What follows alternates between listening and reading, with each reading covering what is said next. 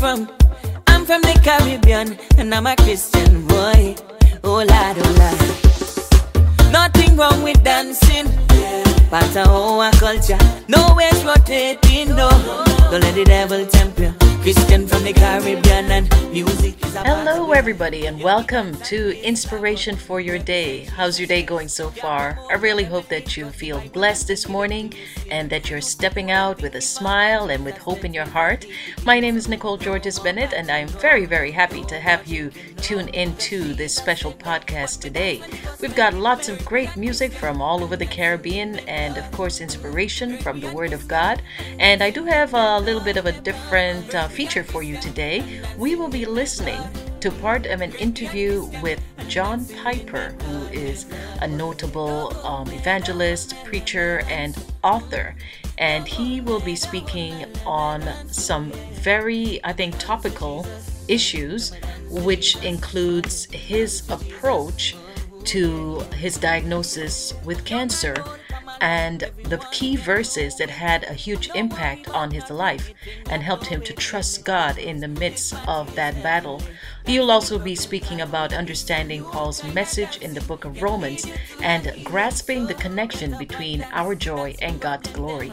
So I'm going to tell you a little bit more about that as the program begins, but let's get into the music. About every negative thing, get up and dance into your blessing. It might look confusing, but it's Caribbean Christian living. Caribbean Christian and dancing in my blood. Caribbean Christian and dancing in my blood, my blood. Caribbean Christian and dancing in my blood. Caribbean Christian and dancing in my blood, my blood. Don't hold me, let me dance. Don't hold me, let me dance. Oh yeah, let me dance with Jesus. Let me dance with Jesus. Oh yeah, dance with Jesus. Oh yeah, yeah. I say don't hold me, leave me, let me dance. Don't hold me, just leave me, let me dance. Hey, let me go, let me go, let me dance. Let me go, just let me dance. Let me go, let me go, let me dance. Let me go, let me go, let me dance. Let me go, let me go, let me dance. I want to dance with Jesus, boy. Let me go, let me dance. Let me go, let me come on and dance your problem them away. Caribbean Christian and dancing in my blood. Caribbean Christian and dancing in my blood, my blood. Caribbean Christian and dancing in my blood. Caribbean Christian and dancing in my blood, my blood. Don't hold me, let me dance. Don't hold me, let me dance. Oh yeah, let me dance with Jesus. Let me dance with Jesus. Oh yeah, dance with Jesus. Oh yeah, yeah. I know you love that one. It always gets the heart pumping, right? Yeah, got to get your hands in the air to praise and just gives you that atmosphere for worship. So speaking of which, prayer is also a part of worship. So let's take a few minutes just to ask the Lord to bless us today. Heavenly Father, we are just so grateful to you for this opportunity to be in your presence, Lord. You are within us, Lord. You are in our spirit. So, Father, we are just grateful that you are always with us, holding our hands and carrying us through every minute of every day. Lord, we ask that you be with everyone who is sick in body or heavy-hearted, Lord, or feeling unwell in terms of their mental state. Father, I ask that you please touch them, please heal them, please strengthen them in the name of Jesus. We pray also for those who are on the front lines, Lord, also for our teachers and children heading back to schools. We pray for your protection, for your covering of the blood over them. Father, we trust you with the circumstances and the situations that we don't understand, because you are working all things together behind the scenes for our good and for your glory. We dedicate this show to you in Jesus' name. Amen. And we continue on in this atmosphere of praise with our little devotional today. And it comes to us from crosswalk.com. And it talks about making plans and letting God determine our steps. So it starts off with Proverbs chapter 16 and verse 9. We can make our plans, but the Lord determines our steps. Making big decisions is really hard. Making decisions that require our time, our finances, and our energy can make us feel absolutely overwhelmed. As the internal and external pressures build, we can begin to feel desperate. Unfortunately, that is when we either tend to make poor decisions or don't make any plans in fear of making the wrong choice. When Christians are struggling to make decisions, they might ask themselves, what does God want me to do?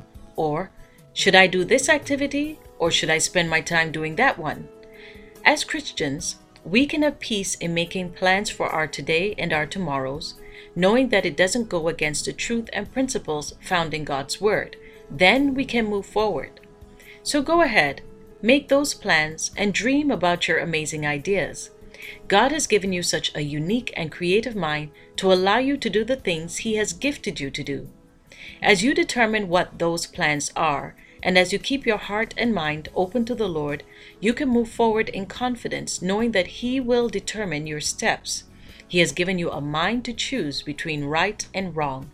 He has given you a heart to know what is good. He has given you a soul to crave fellowship with Him. He loves you too much to want you to travel too far from Him. And that is why God will determine your steps.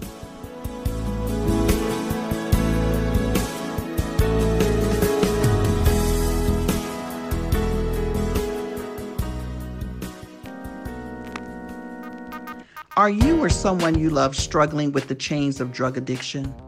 Do you feel like there's no hope or no escape from your situation? My name is Sarita Jones. I am the founder and president of Burning Love Outreach. This ministry is based upon my real life experience. Led by the Holy Spirit, I traveled from a life of darkness and despair, suffering from drug abuse and addiction, to be reborn to a life filled with light, hope, and love. My goal is to see others experience the same joyful rebirth, to be bigger, bolder, and more valuable than they have ever imagined. For speaking engagements that will inspire a change in your community, please visit my website at burningloveoutreach.org. Remember, God has a plan for your life, so don't give in, don't give out, and don't give up. Hello? Am I on? Okay, go. Ladies and gentlemen, thank you for coming tonight. I got a young man I wanted to introduce you to. We call him Ike Nice. Oh yeah, I'm a music major. Check this out. With tears rolling down your face, with your heart feeling like it's gon' break, when your earth feels like it's about to shake, when you've taken all that you can take. Just remember where your help comes from. Realize you got somewhere to run. Don't worry about what you're going through. Instead of worrying, here's what you can do. Praise Him anyway. Oh yeah. Oh yeah. You should praise Him anyway. Yeah. Oh yeah. Listen. I'm just like you. If you cut me, I'm gon' bleed. I got wants just as well as I got needs. I've been hungry and not had no food to eat, and been knocked down as soon as I got on my feet. Lord, it was you that helped me understand, and it was you that never let go of my hand. I promise that I'll always give you praise, no matter what this world brings my way. I'll praise you anyway. Oh yeah. Oh yeah. I'm gonna lift my hands. Oh,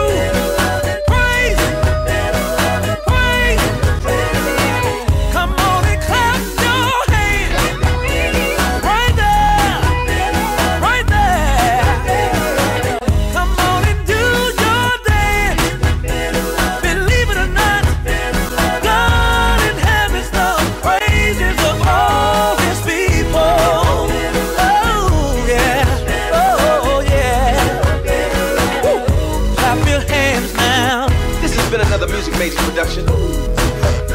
I can't hear y'all clapping.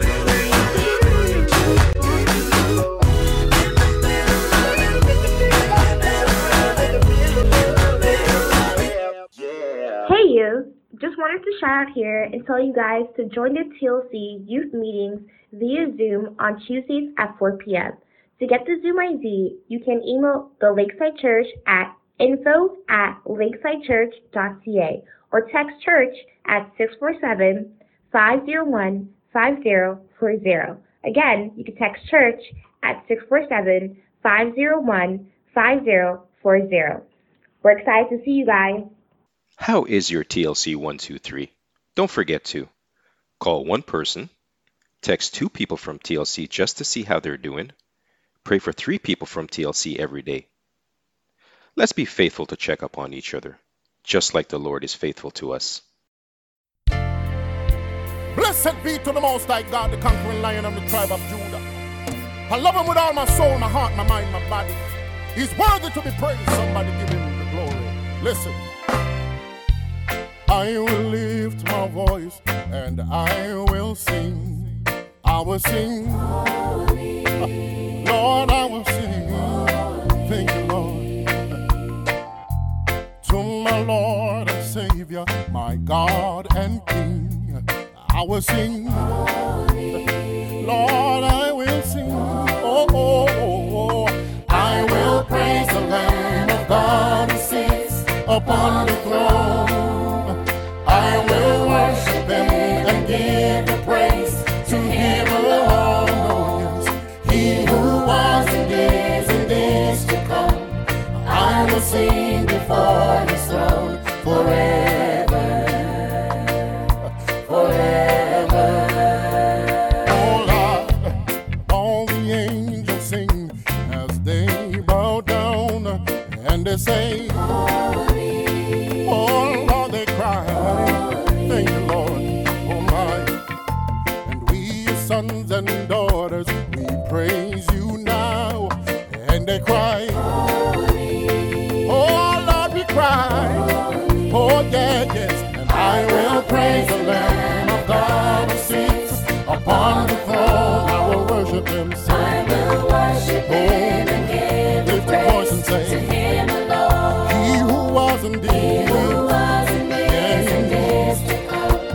I will sing before his throne forever, forever. Bring it coming from iTunes today. Holy, holy, holy, yes, holy. Join with me and help me sing. Yeah.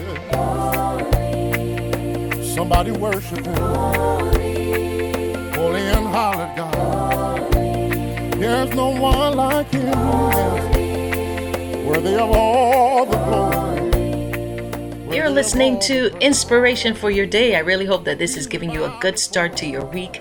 And maybe your day already started off with some challenges and some obstacles, or you realize that you've got a long week ahead of you full of all kinds of things and hurdles that you probably have to overcome. So just take heart and know, don't be worried, be still. God is never blind to your tears, never deaf to your prayers, and he is never silent to your pain. All things are possible with him. You are holy. Thank you, Lord. You are holy. Holy, Lord God. Holy. Somebody help me say. Holy. There's no one like you, Lord. There's no one like you, Lord. None can compare to you. You're sovereign and sanctified. Worthy of all the praise, worthy of glory, God. We give you honor. Holy, yes you are. Yes you are, Lord God. Yes you are. Yes you are. Yes you are. excerpt of the interview from Crossway Podcasts, and that is between Matt Tully, who is the host, and John Piper, who is a renowned Christian author and preacher. And as I mentioned at the top of the hour, John Piper will be addressing several key issues that I think are very topical. You know, we've been hearing a lot of prayers and requests for healing. And there are many people in our world, in our churches, in our families who are struggling with ill health right now. And not to mention the people who have unfortunately fallen prey to COVID. So I think that John Piper has some key reflections on the verses that have had a huge impact on his life as he actually went through a bout with cancer. So Matt Tully will be speaking to John Piper on the verses that had an impact on his life, the passages that helped him to trust God in the midst of a cancer diagnosis, and also a little bit about Paul's message in the book of Romans and grasping the connection between our joy and God's glory. Now, John Piper is someone you have to listen to very carefully. He has quite an impressive vocabulary, and it is possible to get a little bit lost, but just tune in your brains, tune in your ears, and I'm sure that you will get a lot out of what he has to say. All of that coming up on Inspiration for Your Day. He does his exam and he says, I think I want to do a biopsy. And I look at him and I say, why? And he says, just a little irregularity. That morning, I had read, God has not appointed you for wrath. What Christ bought for me is not escape from trouble or sickness or death. He just took care of the most important things. Welcome to the Crossway Podcast, a show where we sit down with authors each week for thoughtful interviews about the Bible, theology, church history, and the Christian life.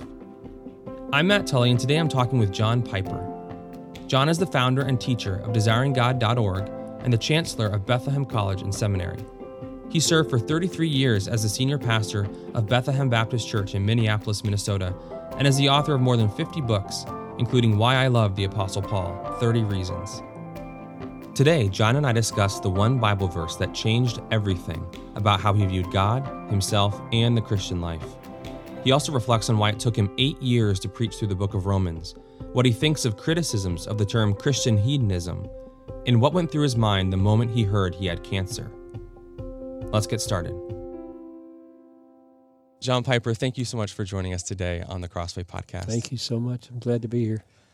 So a few years back, you had a routine checkup with the doctor, and little did you know that appointment would start you on a journey that ultimately led you to receiving what you've called an exquisite, perfectly timed, perfectly expressed gift. Can you walk us through what happened and what that gift was? Well, what a privilege to talk about that.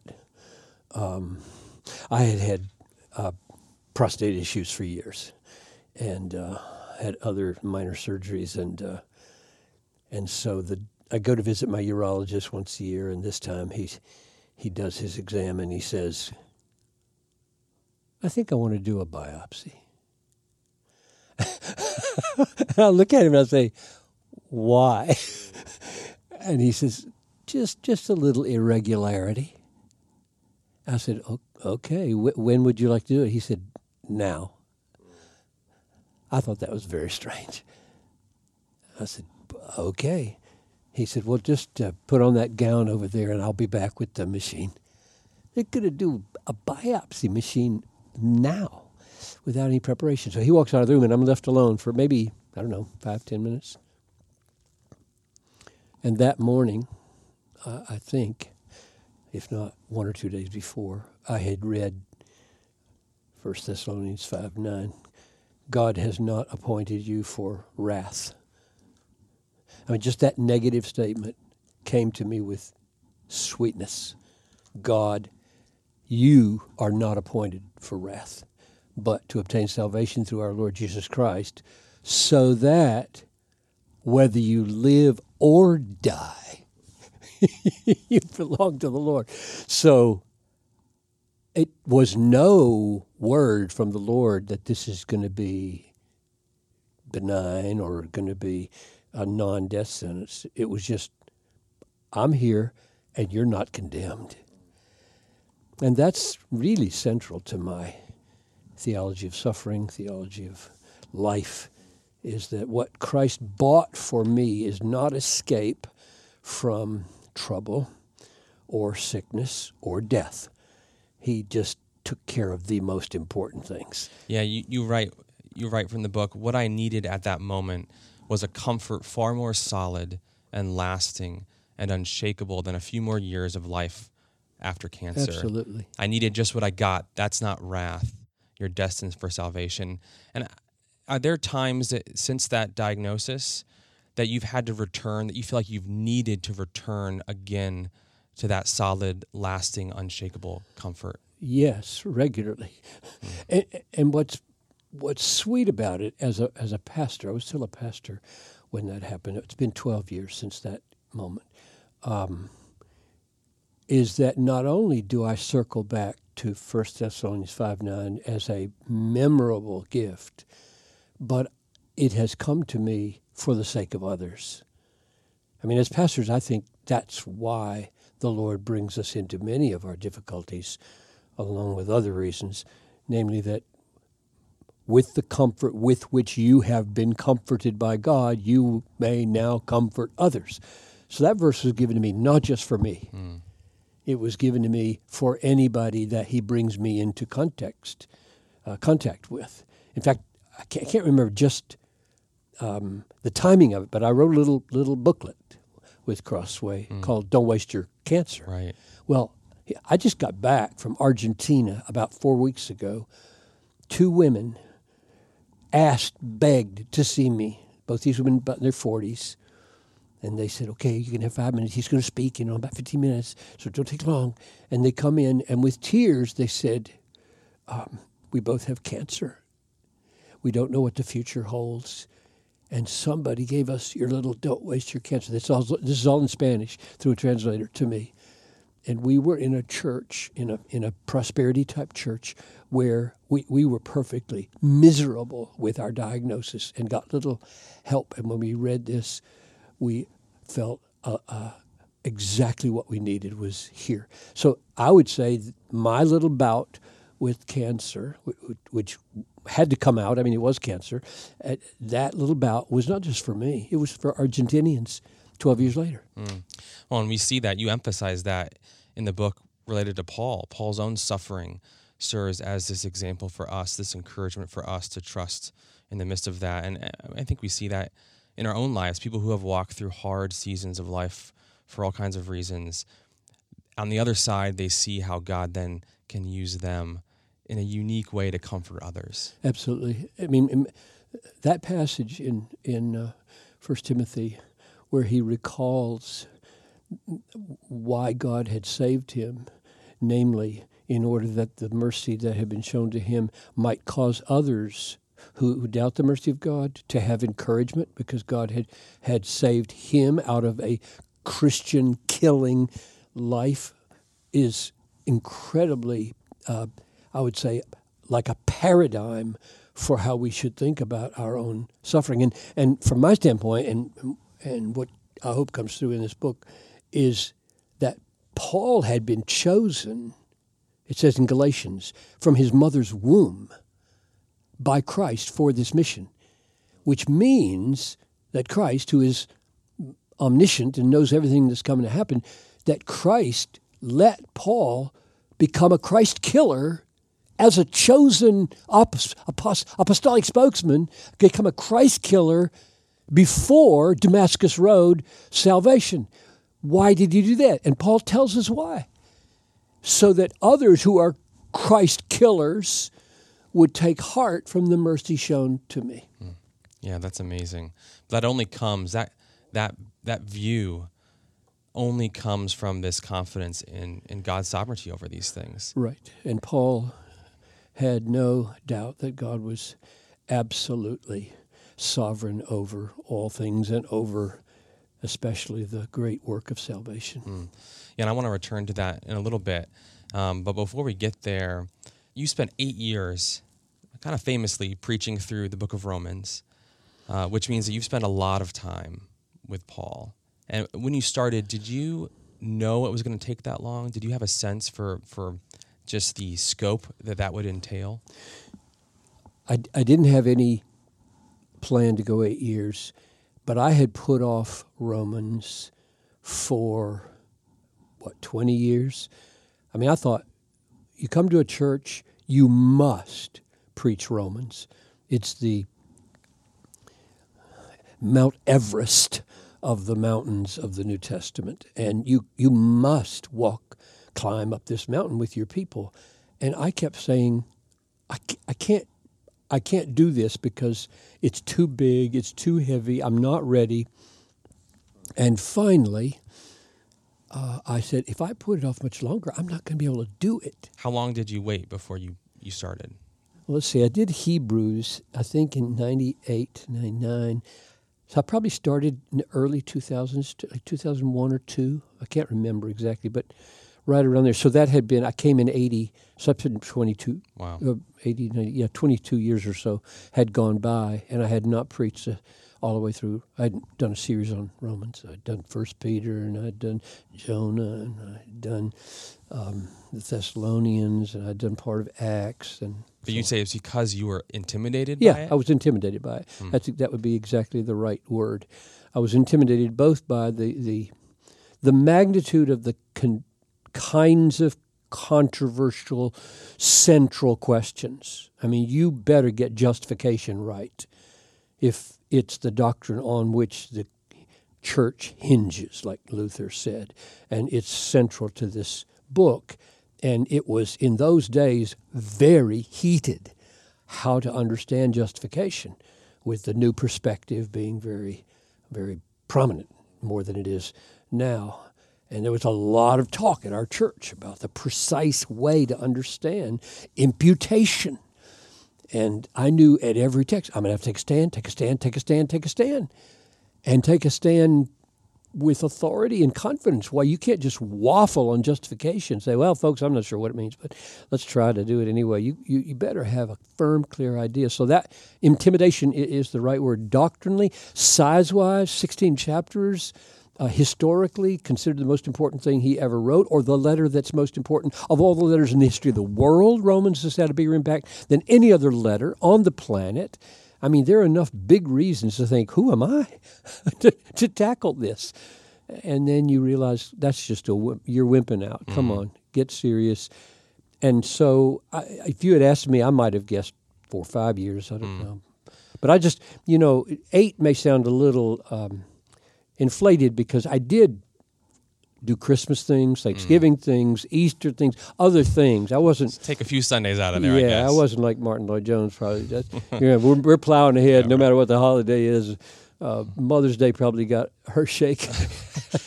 What do you feel like as you look back, if you were to summarize what you learned from that experience, how would you do that? I know it's probably impossible to do. Well, here's the first thing that comes to my mind, and it may not be the most helpful thing, but it's the most front burner. Everywhere I go around the world where they have internet access, which is everywhere, somebody says to me, I listened to all 250 sermons, and they'll either say something like, it turned my theological world upside down, or they'll say, nothing has solidified me like Romans. So what's unexpected to me is that there's something about this series. Now, I've preached on a half a dozen other books that are complete packages at Desiring God on the web. Nobody says a word to me about those. I mean, my Hebrews thing, nobody comments to me, oh, Hebrews is great, blah, blah, blah. It's evidently not great. Whatever reason is not. But everywhere I go, that's a lot of sermons. And a guy, a young guy in his 30s say, I listen to 2 every day going to work. Another guy will say, I'm a painter. I listen to Romans for a month. Yeah. And on and on. So the surprising thing was not so much what I learned from the book, at least I'm not talking about that yet, but what I learned about when you do a whole book, series of expositions, and leave out nothing. I mean, there's a lot of detail here. Like if anybody wants to know something about what I think about any phrase in the whole book, you can find it. You slow down where you need to slow down to really untangle every little bit. I think I did 6 sermons on verse 5 of chapter 5. I might get that wrong, but there were a lot. There were several. And that's where God pours out his love by the Holy Spirit into our hearts. Because I just think the experiential nature of the objective love of God, I mean, the juxtaposition in verses 5 and 6 there, he pours out the love of God by his Spirit into our hearts. And then he says, and he refers to the historical work of Christ dying for our sins. Like the historical work becomes the ground of the experiential work, and that just caused me to settle in there and say, folks, we can't just talk about the cross as the apex of the love of God and not stop and say, has it been poured by the Holy Spirit into your heart? Do you know what that means? Have you tasted that? Can you bear witness to the reality of that experience? That's very threatening to people. It's easy to talk about the love of God. It's easy to lift your hands and sing about the love of God. But to bear witness to the fact that God Almighty, by his Spirit, has moved into my life and has poured an experience of divine love into my heart, and I've tasted it. So that's why some of the places in my pilgrimage through Romans, I slowed down a lot. It wasn't just about communicating the information. You wanted to make sure that your people got it. Yes, and the it in got it is reality. The other book that I did on expository exaltation recently, I get at why in the world do you care if people get it? Because here's what I discovered. I was teaching through Philippians a few years ago to the seminary guys at our school and teaching them rigorously how to pick apart the argument and trace it with all the logical connectors for, in order that, so that you could actually trace how every proposition relates to another proposition. And it hit me that the study questions I was asking them were driving them through argument and logic and exposition to reality. And they didn't know what I was saying. They said, what do you mean? What do you mean push through to reality? And I wanted them to say, look, you can sort out an argument at the grammatical level and not know what you're talking about. Like if you take Romans 1, I'm eager to preach the gospel to you who are in Rome, verse 15 of chapter 1, because I am not ashamed of the gospel, because in it the righteousness of God is revealed from faith to faith. Like there's 3 becauses, or 2 becauses. And so you got 3 layers in the argument. So you can point that out to your people. Paul was eager to preach the gospel. Why was he eager to preach the gospel? Because it's power of God in salvation. Why is it power? Because in it the righteousness of God. And when you're done with that, people are wowed. Oh man, look, the logic of the passage. And they don't know what they're talking about. They haven't paused to say, what do you mean by power? How is it power? How is it power last night for you? How was it power at your mother's funeral? How was it power at the airport when you were talking? What do you mean power? Jabber, jabber, jabber. I mean, we so often just use words and sentences and logical relationships, and that's our exposition. That's what we've done. Preaching is over. And I'm saying, when you say you wanted to make sure that your people got it, I'm saying push through words like love and heart and spirit and pour and say, let's camp out on every one of those. What's it like to have something poured into your heart? Where's your heart? Can you point to it? What in the world are we talking about with the word heart? What does pour mean? So what, like lemonade? So you want to, I picture myself taking a text like a rag and twisting until every single juicy drop falls out of it. Do you think there's a sense in which people who've been Christians for a long time, who are more familiar just with these words, the words that we so often use, the scriptural words, good words, is there a sense in which you've noticed in your own heart, perhaps even, a familiarity that does breed a kind of surface-level understanding, not a heart-level understanding? Absolutely. And it's inevitable. I mean, unless you take steps to slow yourself down and to ask questions, you will pass quickly over glories. You will rake instead of digging. I mean, my image is there are diamonds to be found in the soil, and if you use a rake, you're not going to find them. And most people read like raking. They don't read like digging. I'll give you an example. Yesterday, I preached in chapel at Bethlehem College and Seminary. My text was, "Worthy are you to take the scroll, for you were slain and purchased people for God from every tribe and tongue and people and language." I spent half an hour on this text.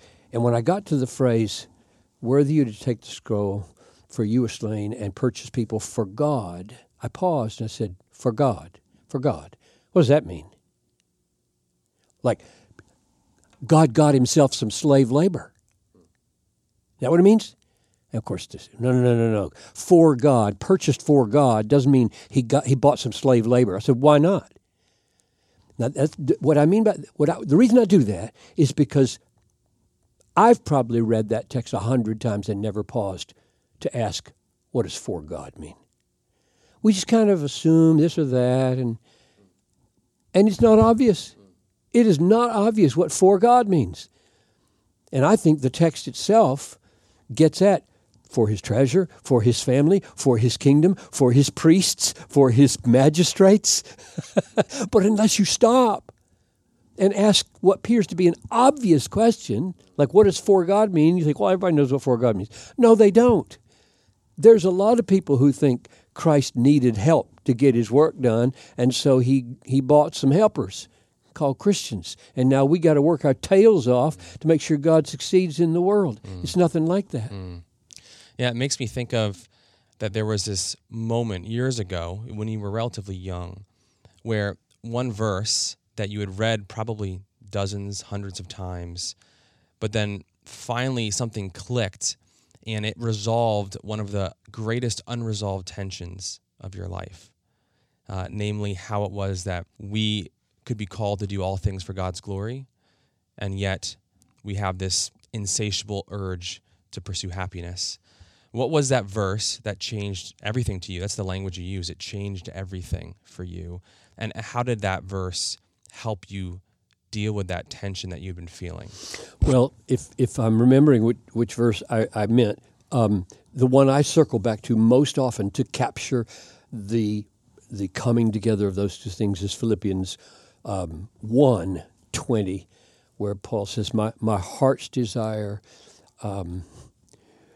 and hope is that I might not at all be ashamed, but that Christ might be magnified in my body, whether by life or by death. So now there's the first half of my growing up in a home with Bill Piper, my dad, who every night that he was home as an evangelist who traveled a lot, prayed that God would get glory. He pronounced it glory, not glory. Like he divided it between G-L-O-R-Y, not G-L-O-R-Y. Glory. And it was ringing in my ears from the time I was little. God is demanding that I live for his glory. 1 Corinthians 10:31. Whatever you do, whether you eat or drink, do all to the glory of God. So I got that growing up.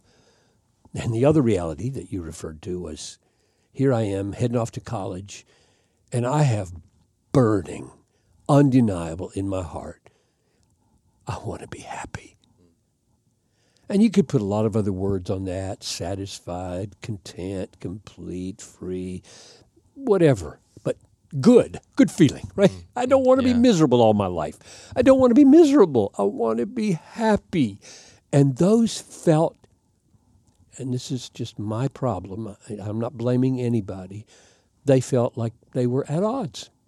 I'm supposed to live for God's glory, and my heart is saying, you got to find a way to be happy. And I can remember lying in my bed in Elliott Hall, it was St. Hall, my senior year, pondering motives for why you would go do an inner city work in Chicago, 25 miles away. This was at Wheaton College. Yeah, Wheaton College. And I couldn't work out motives. I couldn't figure out motives. Glory of God, happiness of my soul. And this text comes along, plus Jonathan Edwards, plus Dan Fuller, plus a lot of experiences. And this text continues. So I stopped too early. He said, I want my Christ to be magnified in my body, whether I live or whether I die. For to me to live is Christ, and to die is gain. Now, that's an argument. There's a for, there's a because clause. Christ is going to be magnified in my body by my death, if you just take half of it, like the death half, not the life half, because to me to die is gain. And I thought, okay, he's magnified in my body because my experience of death is experienced as gain. How's that work? And I was ringing it. I'm like, come on, I got to figure out how this works. Why is my experience of death as gain make him glorious? And the next phrase, of course, you keep reading, and it says, because to die is to go and be with him, which is far, far better. Like better for whom? Me. So gain there means when you die, you get all of Christ. And he calls it gain and better. And that gain and better is the ground for why Christ is getting glory. He's being shown magnificent. And it just clicked. Oh, he is most magnified in me when I'm most satisfied in him, especially in times of suffering and death. That changed everything. I mean, that's been my whole life. My whole life is devoted to Christian hedonism and trying to unpack that. Because I know beyond the shadow of a doubt, my dad taught me, the Bible taught me, Paul, bless his heart, taught me that I exist and the universe exists for the glory of God, which means to reflect that he is the supreme value, beauty, greatness in the universe. Show that. Make him look great. That's what magnify means. Make him look like he really is great. How?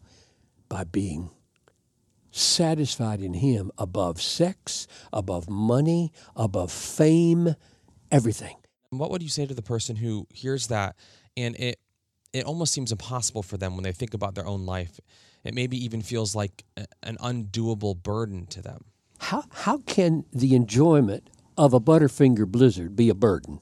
I mean, to even talk about the duty of delight, which I do, I wrote a book called that, to call it a burden misses what delight is. Like if God says, if God comes to me and he says, now, I do have a commandment for you. I do have a yoke. It's a light yoke and an easy burden. What is it? You need to enjoy me. What could be easier or impossible? It's the kind of hard, that was chapter 11, that my yoke is easy, my burden is light. Chapter 7 of Matthew says the way is hard that leads to life and few there be that find it. That's another one of those tensions that I've spent a lot of time thinking about. How can the way be hard and the yoke be easy? And I think the answer is, what could be easier than enjoying the infinitely enjoyable unless you hate it? It's impossible. That's why when the rich young ruler walked away, Jesus said, it is impossible with man. how hard it is for a rich to get into the kingdom of heaven. It's easier for a camel to go through the eye of a needle than to people to get into heaven who love money. And the disciples throw up their hands and say, well, then who can be saved? And Jesus didn't say, oh, you misunderstood me. He said, right, it's impossible. But with God, all things are possible. And so when I find myself maybe experiencing the duty of delight as a burden, I know I'm in big trouble because I've got it all wrong. I've got to get on my face before God and say, have mercy. I'm turning this thing upside down. Take away the heart of stone. Take away all the creeping love of money and things and comfort, and restore yourself as the central value and beauty of my life.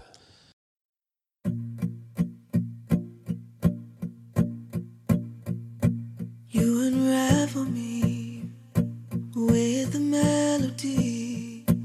You surround me with a song of deliverance from my enemies, till all my fears are gone. I'm no longer a slave to fear. Oh, I am a child of God. I'm no longer a slave to fear. I am a child of God.